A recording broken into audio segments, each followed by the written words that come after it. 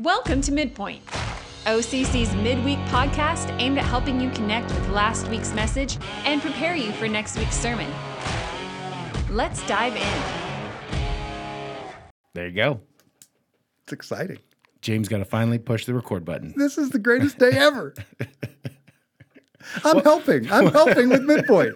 Welcome to the club. Yeah, you're now official. All right, welcome to Midpoint, your midweek connection to Orchards Community Church. Last weekend, Pastor James talked us through the result of the moving day passage in Acts 2 and preached a sermon on a sermon. Yes, sir. It's Peter's first sermon, or Luke's paraphrase of Peter's first sermon. And you touched upon a lot of different themes in this sermon. And so what is one thing that you would want people to take away from your message? Like if they only heard one thing from you on Sunday or Monday night, what would you want that one thing to be? That's a good question because it is a neat sermon. It is covering a whole bunch of stuff. And so I think the thing that you always want to take away is the plan for salvation was in there. Peter included it because he was going to include it. It's the thing they have to hear. And not only the plan in verse 21 where he says everyone who calls on the name of the Lord will be saved, but then even explaining what that looks like. Mm-hmm. And a little confusing in his explanation of repent and be baptized and forgiveness of sins and then you're saved because Peter knows you don't do works to be saved. And so there's lots of conversation that needs to come out of that. And we tried to have some of it. We just couldn't have all of it. Tried to explain a little bit about what repentance looks like, what it practically is. It's what professing your faith looks like. And you know, I had a lady come up and ask me a question. She didn't submit it to the podcast, but she came and asked a great question. She said, well, then is repentance necessary for salvation? And I was like, yes. She's like, yeah. Well, but you didn't say that. And I was like, well, I said, it's not a work. It's not a work that you have to do to be saved. It is literally the result of what happens when you profess faith. You're turning away from your sin. You're turning toward the Lord. That's practically what you're doing. And she was like, oh, well, that makes sense. And I was like, man, I thought I said that. Yeah. So just trying to help people understand, if there's a takeaway, that's it. Salvation is always the most important takeaway that we're supposed to get from Scripture. There are many passages that don't deal with it directly. There's lots of correlations. There's lots of stuff. This one did. So if there's one takeaway, that's it. Okay. The prescription for being saved is in there. Yeah, that's the gospel message. Yeah, okay. Okay, now Peter said a lot of hard sayings. There was a lot of times that Peter was like, you guys did this to Jesus. You remember, you crucified him. Remember that? And so I was just thinking, how hard is it for you to preach hard truth like Peter did? Like you mentioned your pastor friend. Yeah. What was his name again? Calvin Bird. Calvin, yeah. Pastor Calvin, he'd be meddling in people's lives. How hard is it for you to be meddling in people's lives? Well, and I, again, it's such a neat, I remember sitting there in his church and him saying that and just immaculately dressed, and he was a real big man, and it was just, the style was what appealed to me back in the time before I understood what he was talking about. But the reality is now I understand it, and again, I became friends with Reverend Bird later. Good guy. Raised a phenomenal family. It's easier to meddle in people's lives when you actually care about them. Mm-hmm. It's easier to meddle when you have a relationship with them. That almost seems counterintuitive. Like it'd be easier. Like, I don't know that guy, so I can say anything. Yeah. But the reality is, if you want it to land and you really care for people, it helps when you know them. You know, and so that's the thing for me. God has called me to shepherd this body. It's really easy to stand up there and preach and look out and think, well, I really want the best for you. Mm-hmm. And if I want the best for you, then I'll tell you the hard stuff. And that's what the Bible does over and over again because God clearly wants the best for us. Yeah. So to say it's hard, I mean, there are plenty of things I've preached where I'm writing it down like, man, I don't know that I want to say that. But you do want to say that because that's the most loving thing. And so I think that's the thing that motivated Peter. Now, the problem up to this point in time, and we see this because we have the entirety of the canon of Scripture now, like Peter at that time, like right before then, everything we'd known about him was not a loving guy. He was the guy who, when, the woman comes and tries to bug Jesus, he's like, send her away. Yeah. And all this, is not Peter as a guy who's showing love.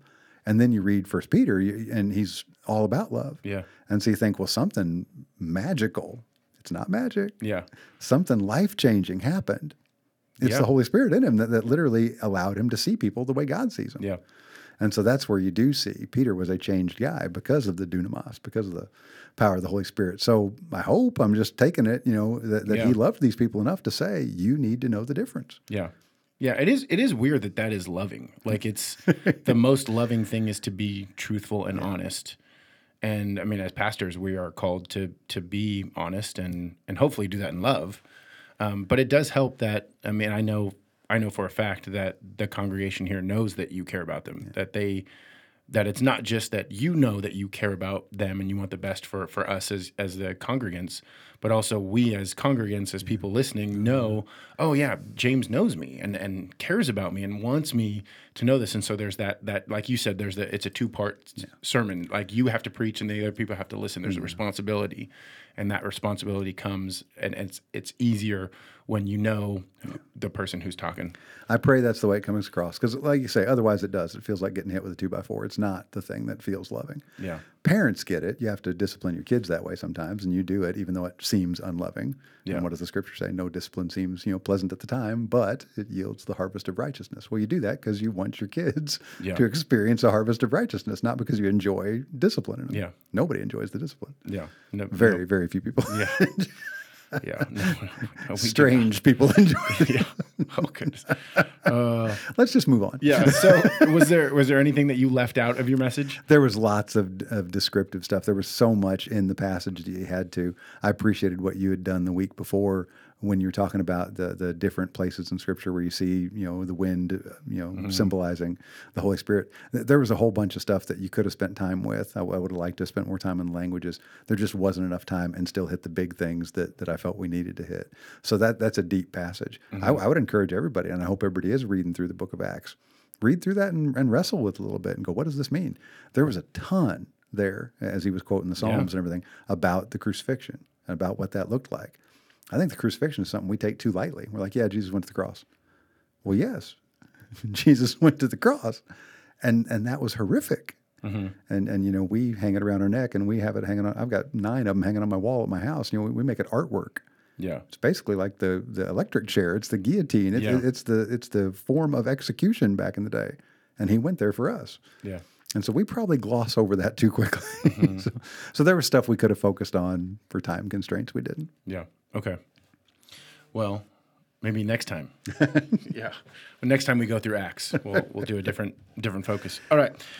So this is the time we normally do questions from the congregation. And the reason we do that is because we want you all to engage and wrestle along with us through these passages. And you should have questions. If you're following along with us as you're reading these passages, questions will come up. They should come up. They come up for me. I'm sure they come up for you, James, as we're reading this. And I think sometimes we think that it's a sign of weakness or that it's wrong to have questions. Like we should just take it at face value and go, nope, this is truth, and that's it.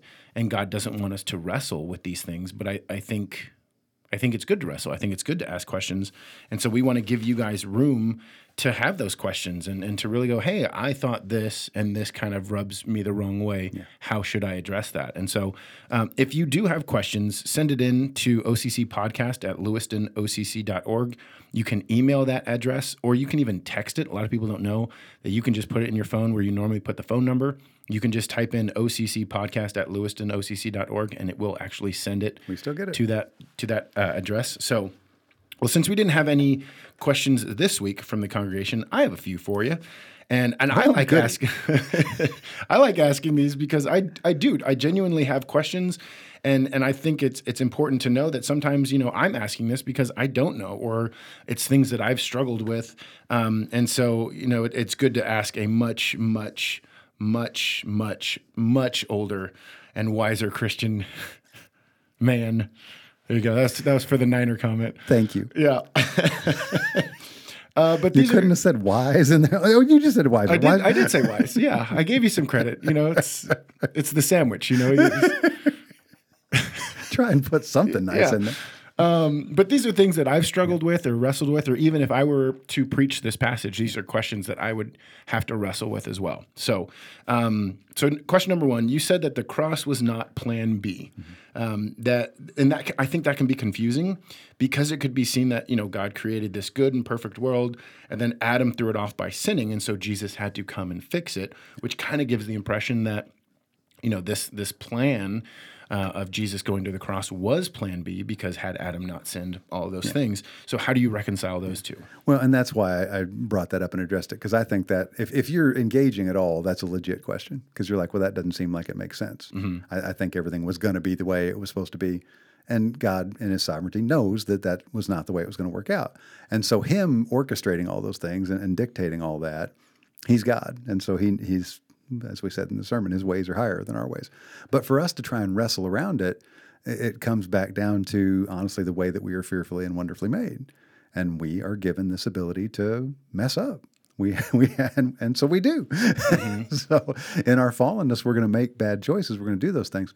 There's a bookend to this that you see if you believe, as I do, with the dispensations of time. There'll be a literal 1,000-year period of time where Satan's cast into the lake of fire, and people will continue to be here on the earth without the temptations that Satan brings mm-hmm. to the planet.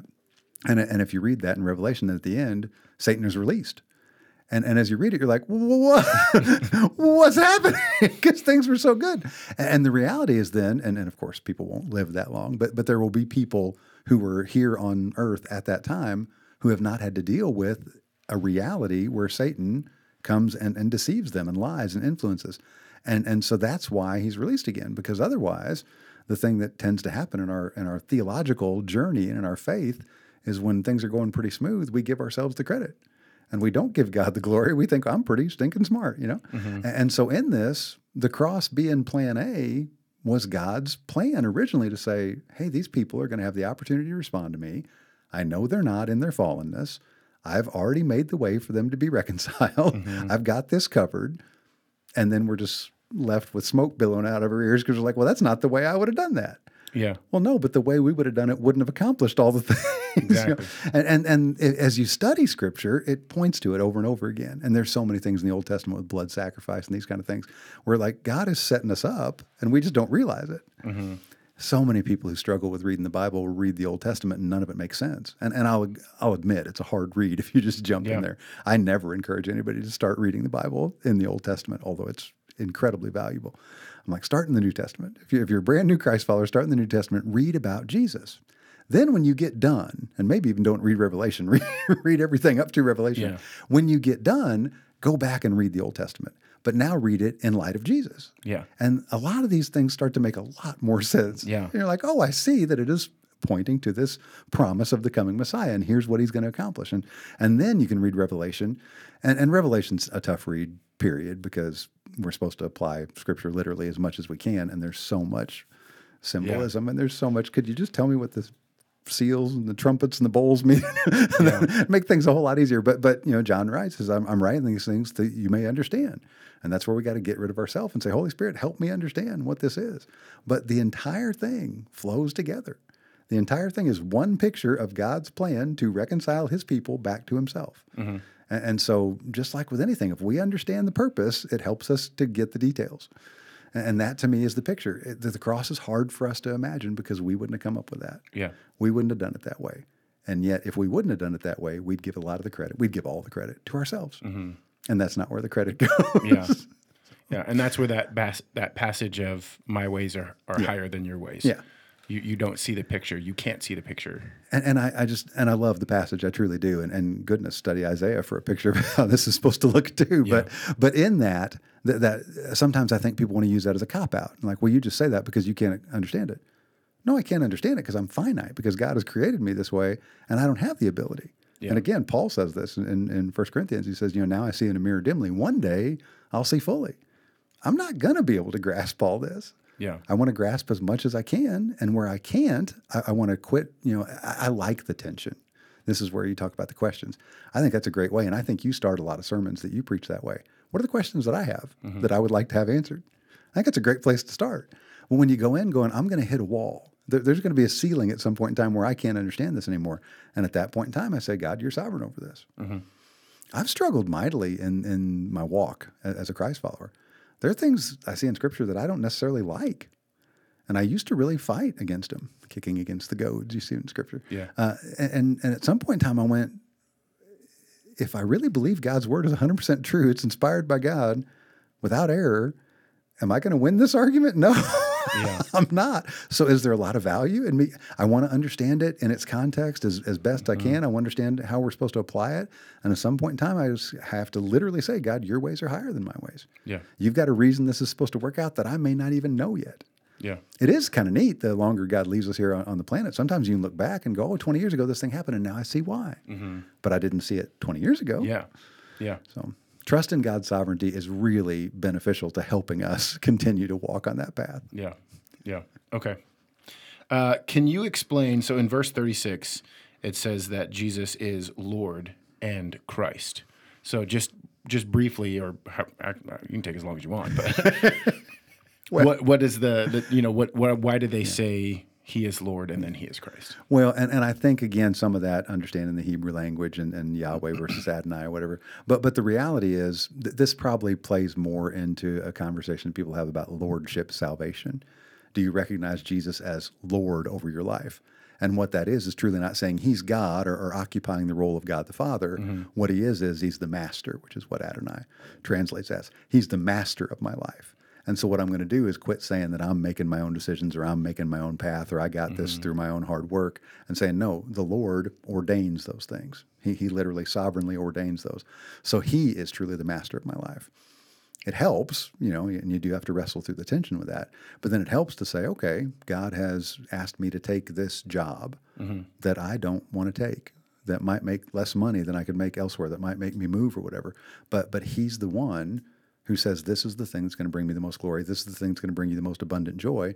And so do you trust me on this? Well, if I do, I've made him the Lord of my life. I'm letting him make those decisions. Yeah. And so that doesn't mean that he's become God or assuming the role of God in the triune Godhead. He is truly the master of my life. I have yet to meet someone who goes, man, that sounds great. I'd love to give up all my responsibility, because we're so selfish. We want to make those decisions ourselves. Yeah. And it is. I've met a few guys and ladies in my life who have made decisions that I'm like, that doesn't make any sense. And they've moved to an area because there was a godly church there that they wanted to go to, and they couldn't find a job that they could have made as much money, where they were. But they're like, I think God wants me to be part of this church. And I mean, you're like, wow, that's actually solid decision making, but it's not the way the world normally operates.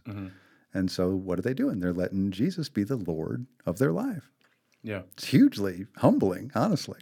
But that's a role that he plays as the master, the Lord. Okay. And I mentioned the lordship salvation. I'll take some more time since we're already walking all the way down that.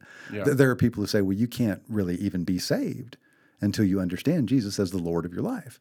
I disagree with that to a big extent, because the reality is I might think I know who I am and what's going on, but I don't know everything about me that God knows. Yeah.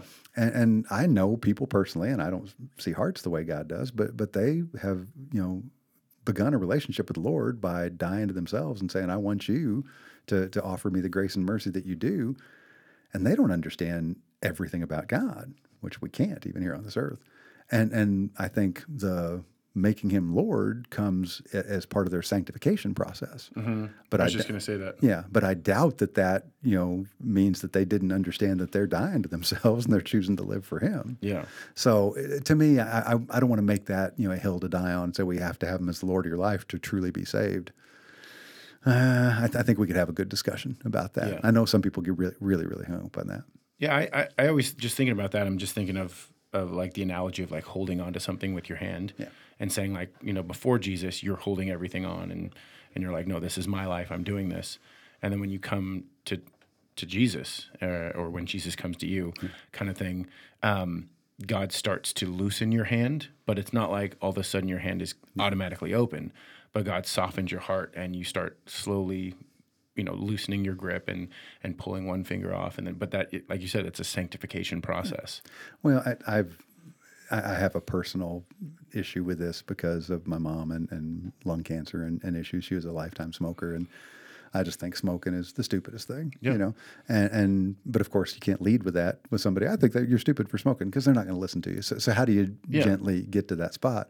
But the reality is I've had kids, I remember Young Life kids, who are smokers, whatever. And they'll ask questions like, well, if I accept Christ, do I have to stop smoking? And the reality is no, you don't have to stop at that moment. God could take it away from you. I'm not going to put it past him.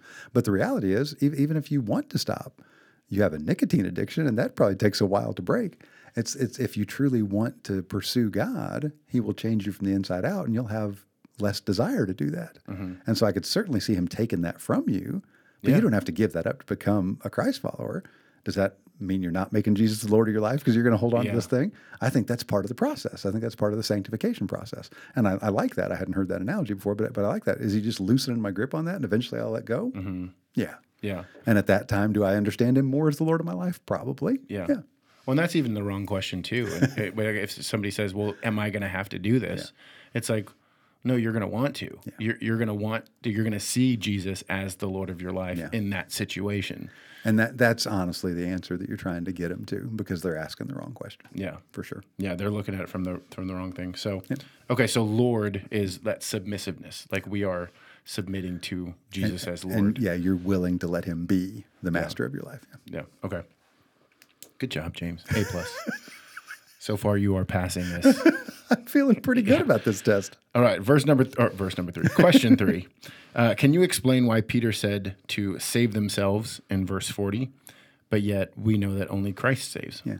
I think that one, again, is practical. And we were having this conversation earlier about, how things play out in the church. If in our theology correctly, we understand that we can't save ourselves, then you have to wrestle with verses that say, work out your salvation with fear and trembling. Well, how are you going to do that? It's a situation like this. Save yourselves. Well, don't associate with that person. Don't do this thing that leads you away from the Lord. That's not saving you. You're saved the moment you profess faith, as Peter had already said earlier in the sermon. So you're saved the moment you do that. That should then change the way you talk, change the way you think. And it won't be, do I have to? Do I want to do these kind of things? And I do think, and again, Paul hammers on this so much, it's about the company we keep in this life. Bad company corrupts good character. And we know that. I think we all know that practically. And so you do have to make decisions about, well, am I going to hang out with this person because I want them to know the Lord and I'm the only person they know who knows the Lord?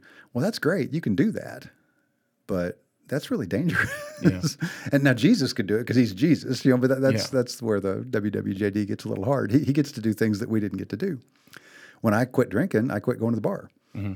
And that made a lot of sense. Yeah. I still was able to, and for a long time I continued to play basketball, continued to play softball with these guys and didn't drink. And that was kind of weird, but it gave me a great platform because they knew I used to be the guy who drank a lot. Yeah. And they'd ask questions, hey, how come you're not doing this?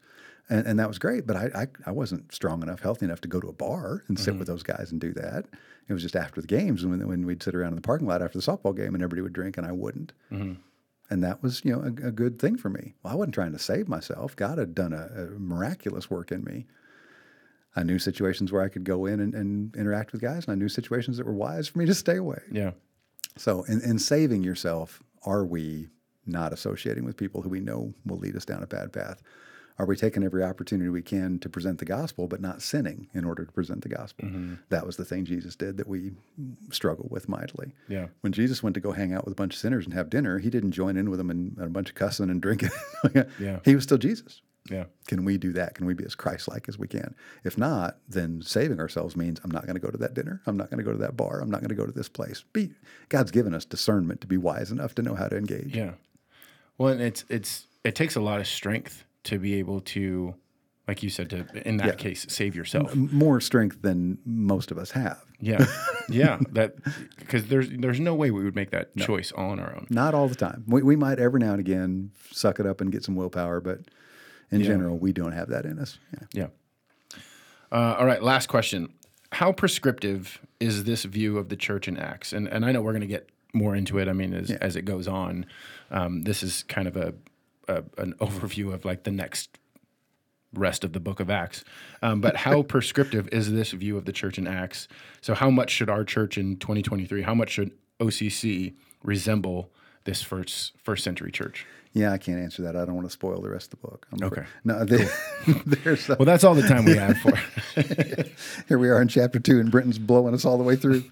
Now we're in Acts 28. The reality is, I think it's a great question, especially in light of where we're going this next week, where there's literally these 5 verses that are, this is the picture of the early church. And again, put ourselves in that spot. The early church was 120 people. And then all of a sudden it was 3,120 people.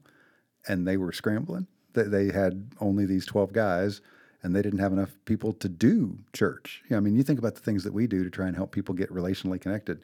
They wouldn't have had enough small group leaders. They wouldn't have had enough people to host a dinner. They would face some of the same problems the church has today too. So those things aren't new for us either. There's always some questions you have to ask about Scripture. Hey, is this supposed to be prescriptive or is this supposed to be descriptive? And if it's prescriptive, it's prescriptive for us to follow still today. Yeah. If it's descriptive, it's just here's what that looked like. Draw your own conclusions. You know, that may look different for you. And that does change then as you change time, as you change culture, as you change, some of the things. There's always this strong push even today. Well, we need to legislate certain things, and we could legislate morality. Well, they didn't do that in the early church because you can't do it. You can never legislate morality. We're fallen people. We're going to make bad choices. So, should we try and now have the church do things like that we're not called to do? No, we're supposed to do the things we know we are called to do. Make disciples who make disciples, preach the gospel in season and out of season, all those kind of things. There's plenty of descriptive things that are prescriptive as well. But there are some things that literally are only descriptive and many things probably that are only prescriptive. Yeah. So should, to this question, should the early church look exactly like it did then? I think no. Because some of the, one of the big things you hear about is, well, the early church really looked like small group because it kind of met from home to home and it did this and they shared meals. So we should just do that. Well, Jesus still took opportunities. Peter just preached a sermon to 10,000 people. I mean, there were opportunities where there were big groups of folks together. Yeah. Sometimes that's the very best way to spread your message. And so do I think the early church looked like what we get together on Sunday or Monday? No. But I still think this is a darn good way to do it, as long as we then do the other things. And you look to our purpose and our mission and our vision. Why do we want people to be relationally connected? It's because the things we're going to see, have already seen, and we'll see this next week in the passage. Yeah. Because that's the thing that's most important. People who are connected, people who know they have one another's backs, those are the people who tend to love one another and care for one another and shepherd one another and pray for one another and encourage one another. That's how all that comes about. And so Scripture tells us that's what we're supposed to do. And so I love it. And again, I do think, and that was one of the things that was on my heart, this book of Acts does kind of tell us how to be the church. Yeah. There's plenty of prescriptive stuff in there. So we're going to try and always focus on application when we get to those things. God's funny, and just one of the neat things in talking about this passage this week, it's also a communion week for us. So we're going to talk about how they thought that was important on a week that we're going to celebrate that because it's still important. Yeah. Those are good things. So yeah, hopefully we'll see a lot of that, not just this coming week, but throughout the rest of that study.